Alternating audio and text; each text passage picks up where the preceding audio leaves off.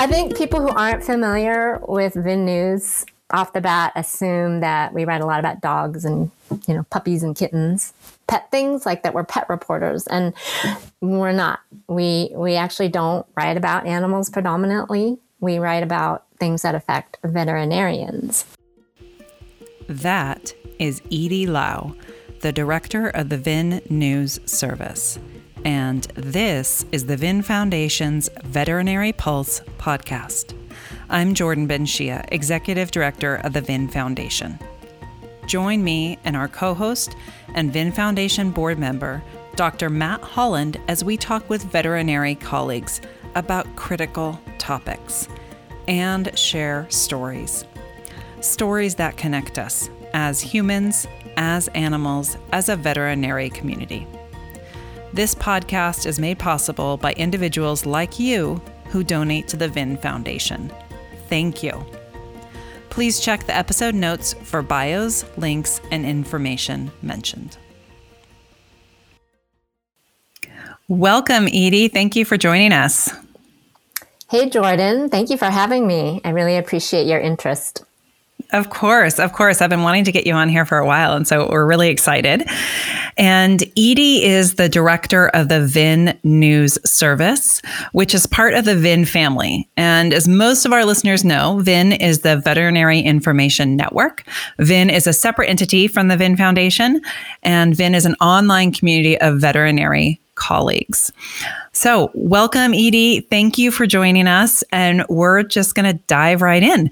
How did you get into journalism, and specifically veterinary journalism? I grew up a bookworm and I wanted to write novels. So by high school, I was aware that most people can't make a living writing books right away. And that led me to newspaper reporting because I realized, I could get paid to write. I could ask nosy questions and learn about lots of different things. And theoretically, I could live anywhere because every town had a newspaper, right? Right. Those were the days. I studied journalism and English in college.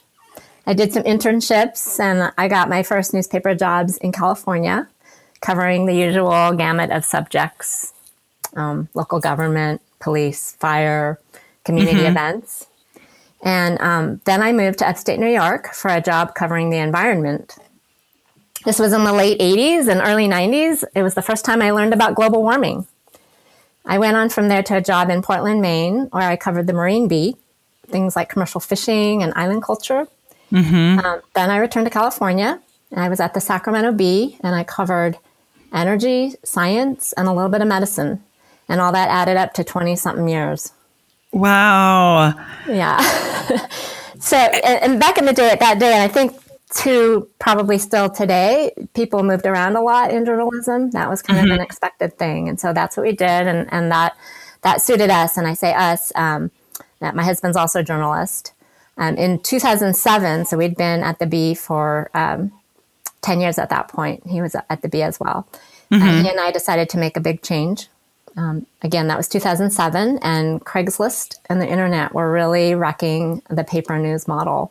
Yep. So yeah, we thought, we should jump out while the jumping's good. So we sold our house in Sacramento, and we moved to a small city in Washington State. My husband had a job at a local paper, and I freelanced from home so I could be more available to our daughter, who at that time was in the first grade. Oh, that's great. Yeah. 2008, that's the next year, Dr. Paul Payan, co-founder and president of VIN, which, as we say in News Stories, is an online community for the profession. Right. Paul set up the VIN News Service, and he started it with one reporter/editor, Jennifer Fiala. And Jennifer had previously worked for DVM magazine.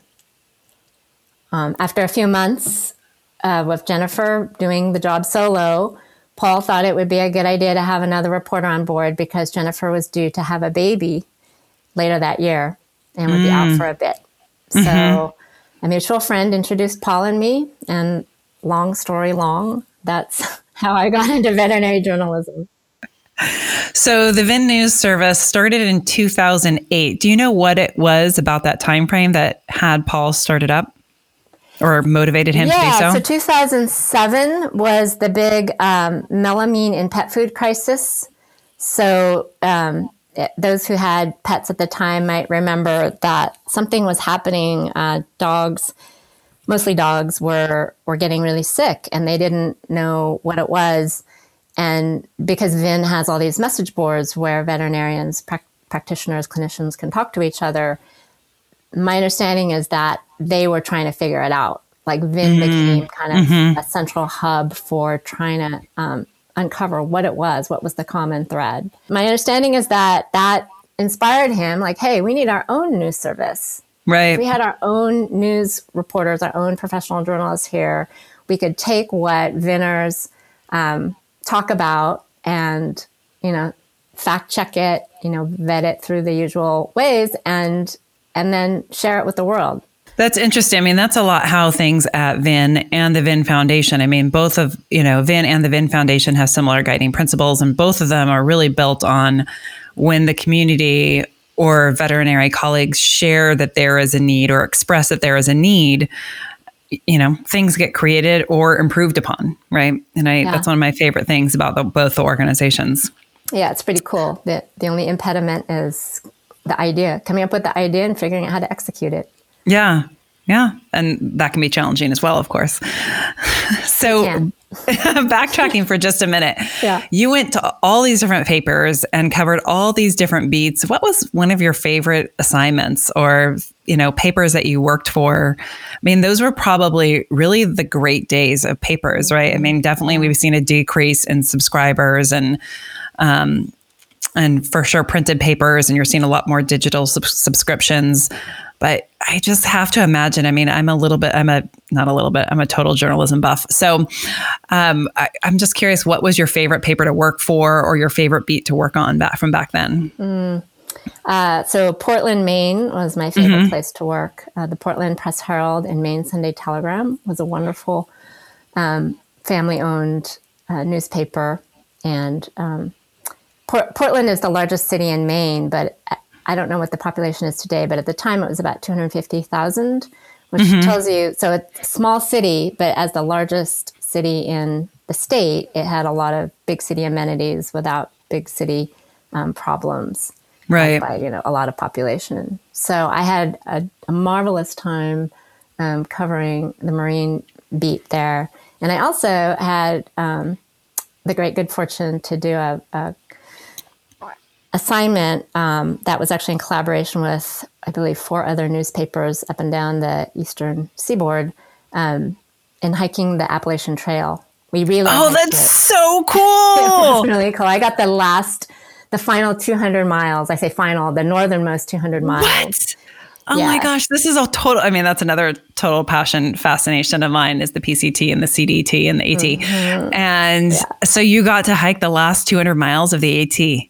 Yeah. And of course I had to prep for that. So the summer before I set out, I had probably like 70 miles of training hikes that were part of my job. Oh my gosh, that is so cool.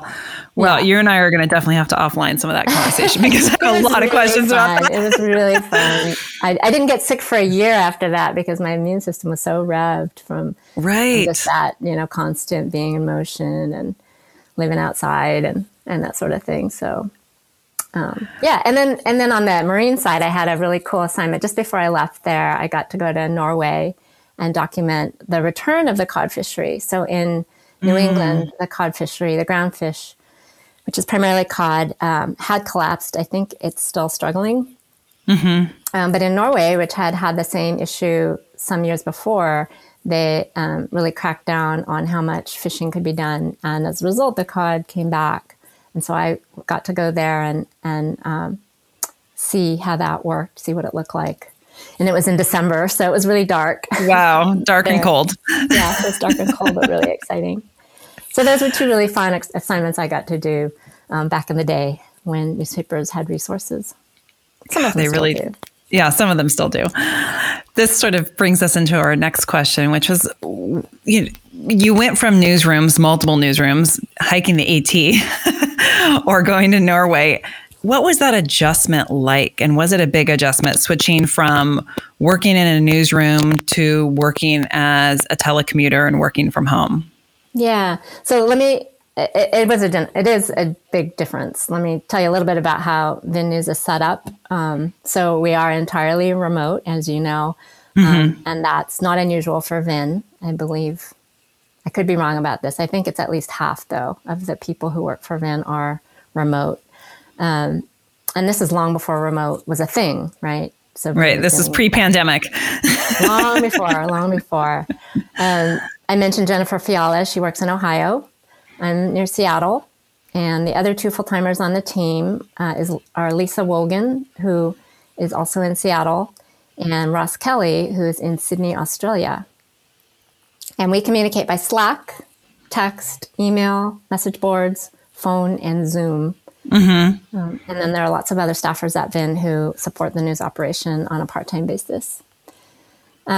So it's very unlike your traditional newsroom, which was kind of a sweatshop look. It's like one giant room, no partitions or like small partitions, the classic look. And I remember when I was in Sacramento, somebody coming in and visiting the newsroom who was just like horrified. He was like, "Oh my God, how do you guys work in these conditions?" Because it seemed really noisy to him, and it was. But we just kind of learned to tune out our neighbors, but also they would be just right there. So if you were working on a story and you had a question, a word question, or how should I say this, you could just look over to the next desk and consult your colleagues and do that. So there's a lot of interaction that way. We do that some. We'll hit each other up on Slack and go like, "Hey, I got a word question for you." But it's just a little bit, there's that little it's bit a little of delay. Different.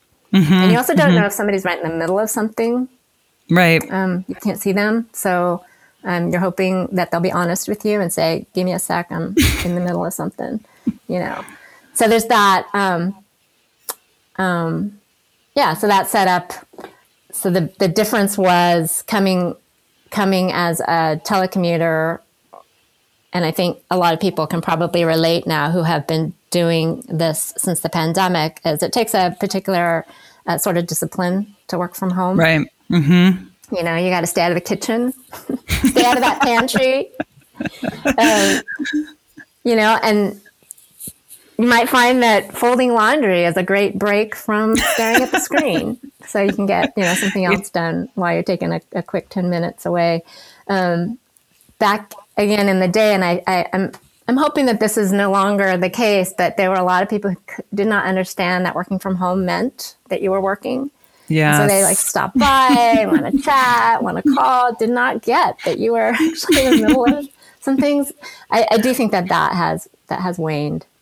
I want to mention the one other thing about VIN. This isn't so much, it's not so much, it doesn't affect the day-to-day working of it, but one thing that is really distinct about VIN News from conventional news operations and news outlets is that we don't take any advertising. There's no ads. You go onto news.vin.com, which is publicly accessible to anybody who has an internet connection, and you're not going to get any pop-ups. You're not going to, you're not going to get tracked and get ads popping in. So that is for me as a journalist a really gratifying thing, not to have to deal. I mean, I never overtly had any pressure like, oh, you have to do, you should do this or that. I mean, that was there was a big separation. There is a big separation in news operations from the advertising base. But nevertheless, if I go on to just news sites for whoever, the ads would make me crazy. Right. Yeah, that's something that I think that most of us that, work within VIN or VIN Foundation, we almost take for granted now because we're so used to not seeing them. And then when we go to other sites, it's so off-putting because we're just so not used to it, right? I mean, VIN is great like that. I mean, the no sponsorship, no advertising really, I think, at least for me, feels that there's a level of trust there, and especially a level of trust with the data, which VIN values so highly. And I think that people are so used to their data being sold and utilized these days that there are definitely some that just feel like it's second nature. But I think that that's a good thing to note about the VIN News services. And I actually recently signed up for updates, and it's been fantastic because every time you guys write a new story, I get an email. And it's great because it's something else. And we'll put that link in the episode notes too, so other people can do it and they won't get spammed with other stuff. I'm literally just getting the news articles that you guys are writing, which are always great. And I find it hard to consistently go and check the site. So it's really helpful for me to be able to have those just come into my email so I can get a quick read on what's going on in the profession. And so I appreciate that. Because we don't publish on a set schedule. I mentioned the size of our team, 4 full-timers. That's not a lot of people. So we publish on average twice a week, but we don't have the day that it's going to come out, right? It's not like every Tuesday at 3:00. We kind of go with what naturally flows. And sometimes that we clump. I call it clumping. I try not to, but we might get, 2 in a row, or there might be a stretch of several days before we can get one out. And for that reason, we started this subscription free where you can sign up to get email alerts. And that's all you get if you sign up for that. You will just get an alert when we have the next stories out, a little synopsis of it, link to it. You can open it, or if that's a topic that doesn't interest you, just keep going. And we pledge. We don't use those email addresses for anything else. So what, if anything, do you feel changed for you during the pandemic work-wise? How did that shift anything for the VIN News service team? Yeah, not really, except that we were extremely busy doing articles about the coronavirus and the effects on veterinary practice and of the pandemic and lockdown. So there was a lot. That was one of those. We were severely clumping then. We had some freelancers on board to help us with the workload, and we were cranking for a good couple months there when everyone was running around trying to adjust to this new crisis. So we were exhausted, but it didn't change in the way we operated. We were, as I said, telling Peters all along. So none of that was new. Although I will say that the rise of Zoom and how comfortable and people are with it and how ubiquitous actually changed the way I report. So prior to that, I was very much old school, telephone, audio, and also communicating by email with sources. And Zoom, the pandemic made me much more comfortable with video calls.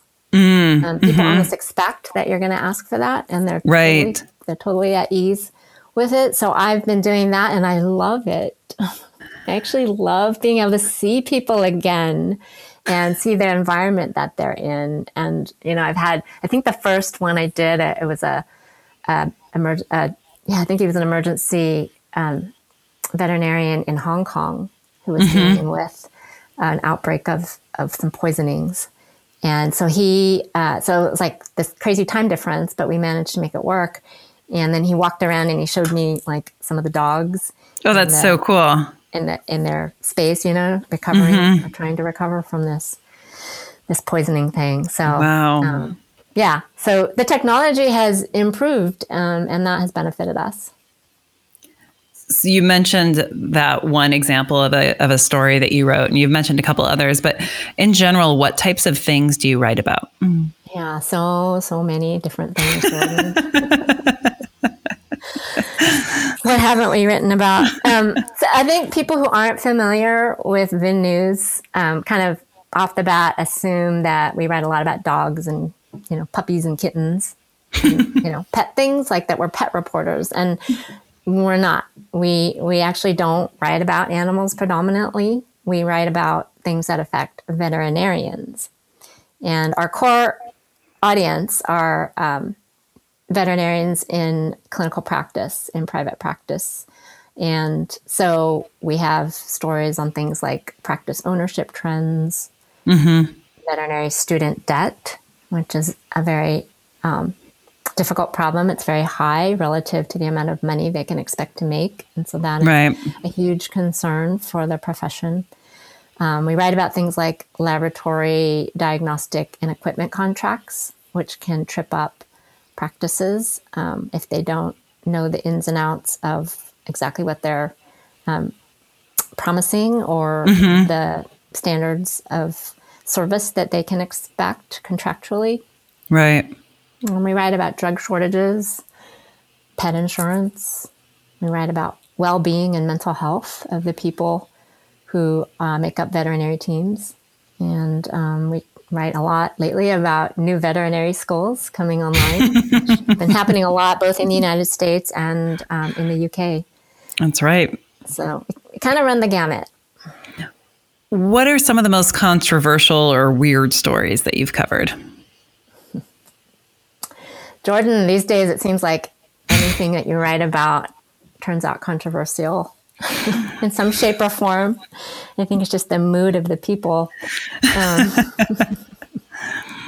But I was thinking about this the other day, kind of flipping through, thinking, okay, what is really controversial? I would say that one of the things I've covered that has really touched a nerve and makes people a little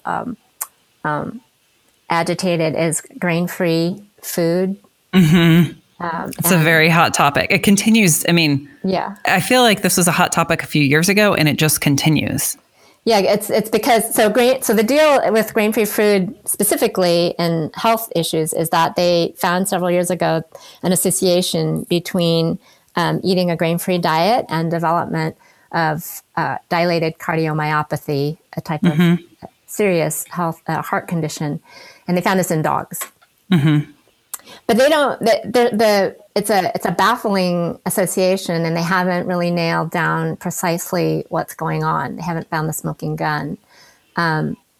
Veterinarians, being taking precaution, would say, you know what? There's no actual reason that you need to feed your dog this particular diet. It's okay for them to get grains. So just in an abundance of caution, avoid that. But people get very passionate about food. It's very, very near and dear to many people's kind of philosophy of life. So it causes friction. And I forget what year, I want to say 2017 or 2018, the FDA posted a list of the brands that were most associated with this condition in the reports that they had received from pet owners and veterinarians. So it was like a top, I forget how many, but like top 6 or top 10. And that was a big deal. They were saying, these are the ones. They weren't saying that these are the ones, these are a problem, but they're like, these names come up most frequently. And so we had the list and we put it out on Facebook, and it was as well as, as a part of a story. Right. It's the only time that we've ever gone viral on Facebook. Not for the right reasons. Yeah. Shared like 22,000 times. Some people really were PO'd about that. They didn't like that we put that out there. They felt like we were maligning these companies. We were just sharing, what the FDA had said and helping, our goal is for people to be informed, and then they can make a decision. They can look at that and go, you know what? I really love this food. My dog seems healthy and fine on this food, and go forth. But they're informed, right? They've made an informed decision, and that's really all we're after. And interestingly enough, we just had a story about raw foods just last week. I saw that in my email alert. Oh, yeah. So the story with raw food, there's already a little bit of a concern with raw food that because when you don't cook it, pathogens might be there and they're not going to get killed in the cooking process. And so these researchers in Portugal found multi-drug resistant versions of E. coli in some samples that they tested. They found it actually in cooked as well as uncooked foods, but they found it more, right? Every sample of the uncooked, like 14 samples of the uncooked taken from 2 brands, came up with these, whereas the proportion was much smaller in the cooked samples. So, we put that out there, and I just saw on Facebook, not viral, but I did see some people were definitely upset. More traction than you're used to. Yeah, they were a little upset about, because they were, adherents to raw food. Again, you make your decision, but be aware. Yep. Wash your hands. Be sure that you're just, that this is a risk, and take the appropriate precautions. What story do you want to be writing a year from now about the veterinary profession? So that I want to be writing. Not that I or that you hope to be writing, or that you think you'll be writing. We're a free flow podcast here. We can go with any of it. I'm terrible at predicting the future. I don't pretend to do that. So I'll tell you what I would like to see happen in the next year for the profession. And that is for it to become even more engaged than it already is with the concept of One Health. And One Health recognizes that the health of people is inextricably intertwined with that of other animals and of the environment as a whole. This past year and a half has been really showing us how connected our world is. Right. What's happened to us in the United States is happening everywhere else in the world as far as the pandemic or travel, and we're just so connected. So we're all together on this one planet, and taking care of ourselves means taking care of all the inhabitants here.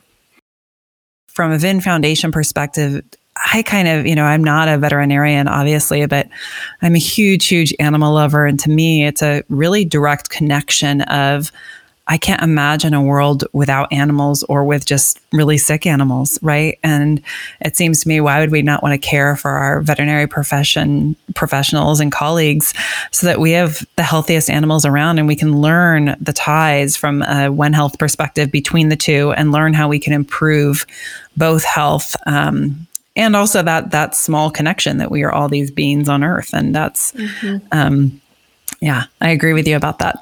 Yeah, I was just reading an article the other day in the newspaper about, so I'm in the Pacific Northwest, and we had the heat dome. Right. End of June, where it was deep into the hundreds, which is not normal for here. Yeah. At least it didn't used to be. And I've always wondered, what happens with the birds outside when it's whatever the weather's doing, they seem to manage to find a way to hide out. But no, they were falling from the sky. I didn't know that. I didn't see them here fall from the sky, but apparently in Seattle there was a lot of rescue going on, attempted rescues of these birds. I mean, there's only so much that they can take. Right. So they're very, that classic canary in the coal mine, right? What happens to them? So true. Us, yeah, it's so true. If you don't have housing, you're not going to have a place to retreat. Right. Or if you have housing and the power demands are too great and you lose power, then you're vulnerable. So I really hope the veterinary profession, but everybody, really recognizes that and takes it to heart that, we're not in a bubble. We can't shield ourselves from the larger environment. We are part of it.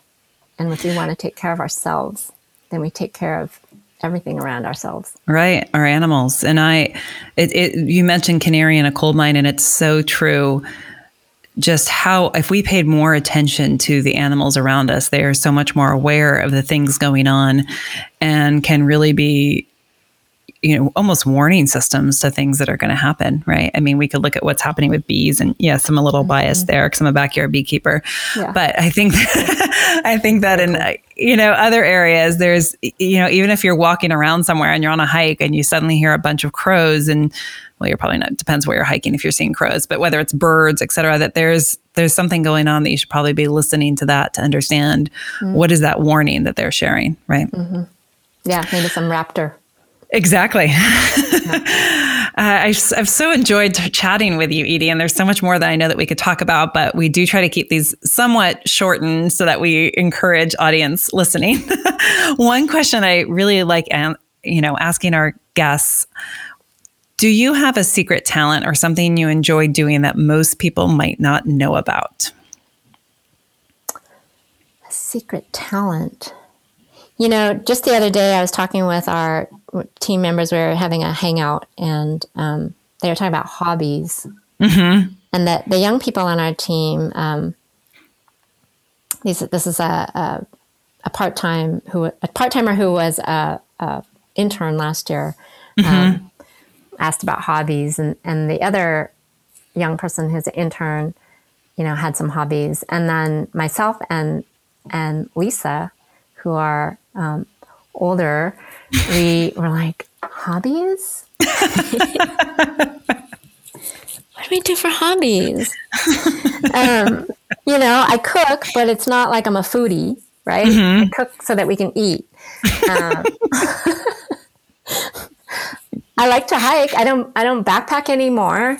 Mm-hmm. My knees aren't so happy about that. Or, wouldn't be so happy about that. But I do love to hike. Does that count? Mm-hmm. I don't know if that's a secret talent. I used to do martial arts, but I don't do that anymore. That could be a secret talent. That was secret, but I don't know if it counts as a talent anymore. What type of martial arts? Karate. Nice. Yeah. See, now it's important to know those things. Is it? Yeah, don't piss me off. Exactly. If we're nearby each other. Be very nice to Edie when you see her next time. It's been a long time since I practiced. So I don't know how much damage I could do.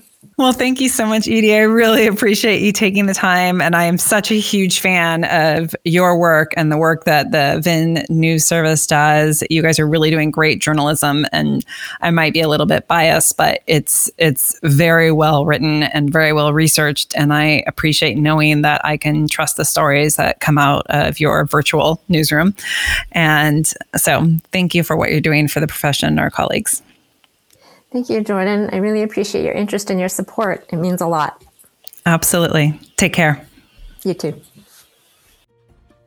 Thank you for joining us for this episode of the Veterinary Pulse. Please check the episode notes for additional information referenced in the podcast. If you enjoyed this podcast, please follow, subscribe, and share a review. We welcome feedback and hope you will tune in again. You can find out more about the VIN Foundation through our website, vinfoundation.org, and our social media channels. Thank you for being here. Be well.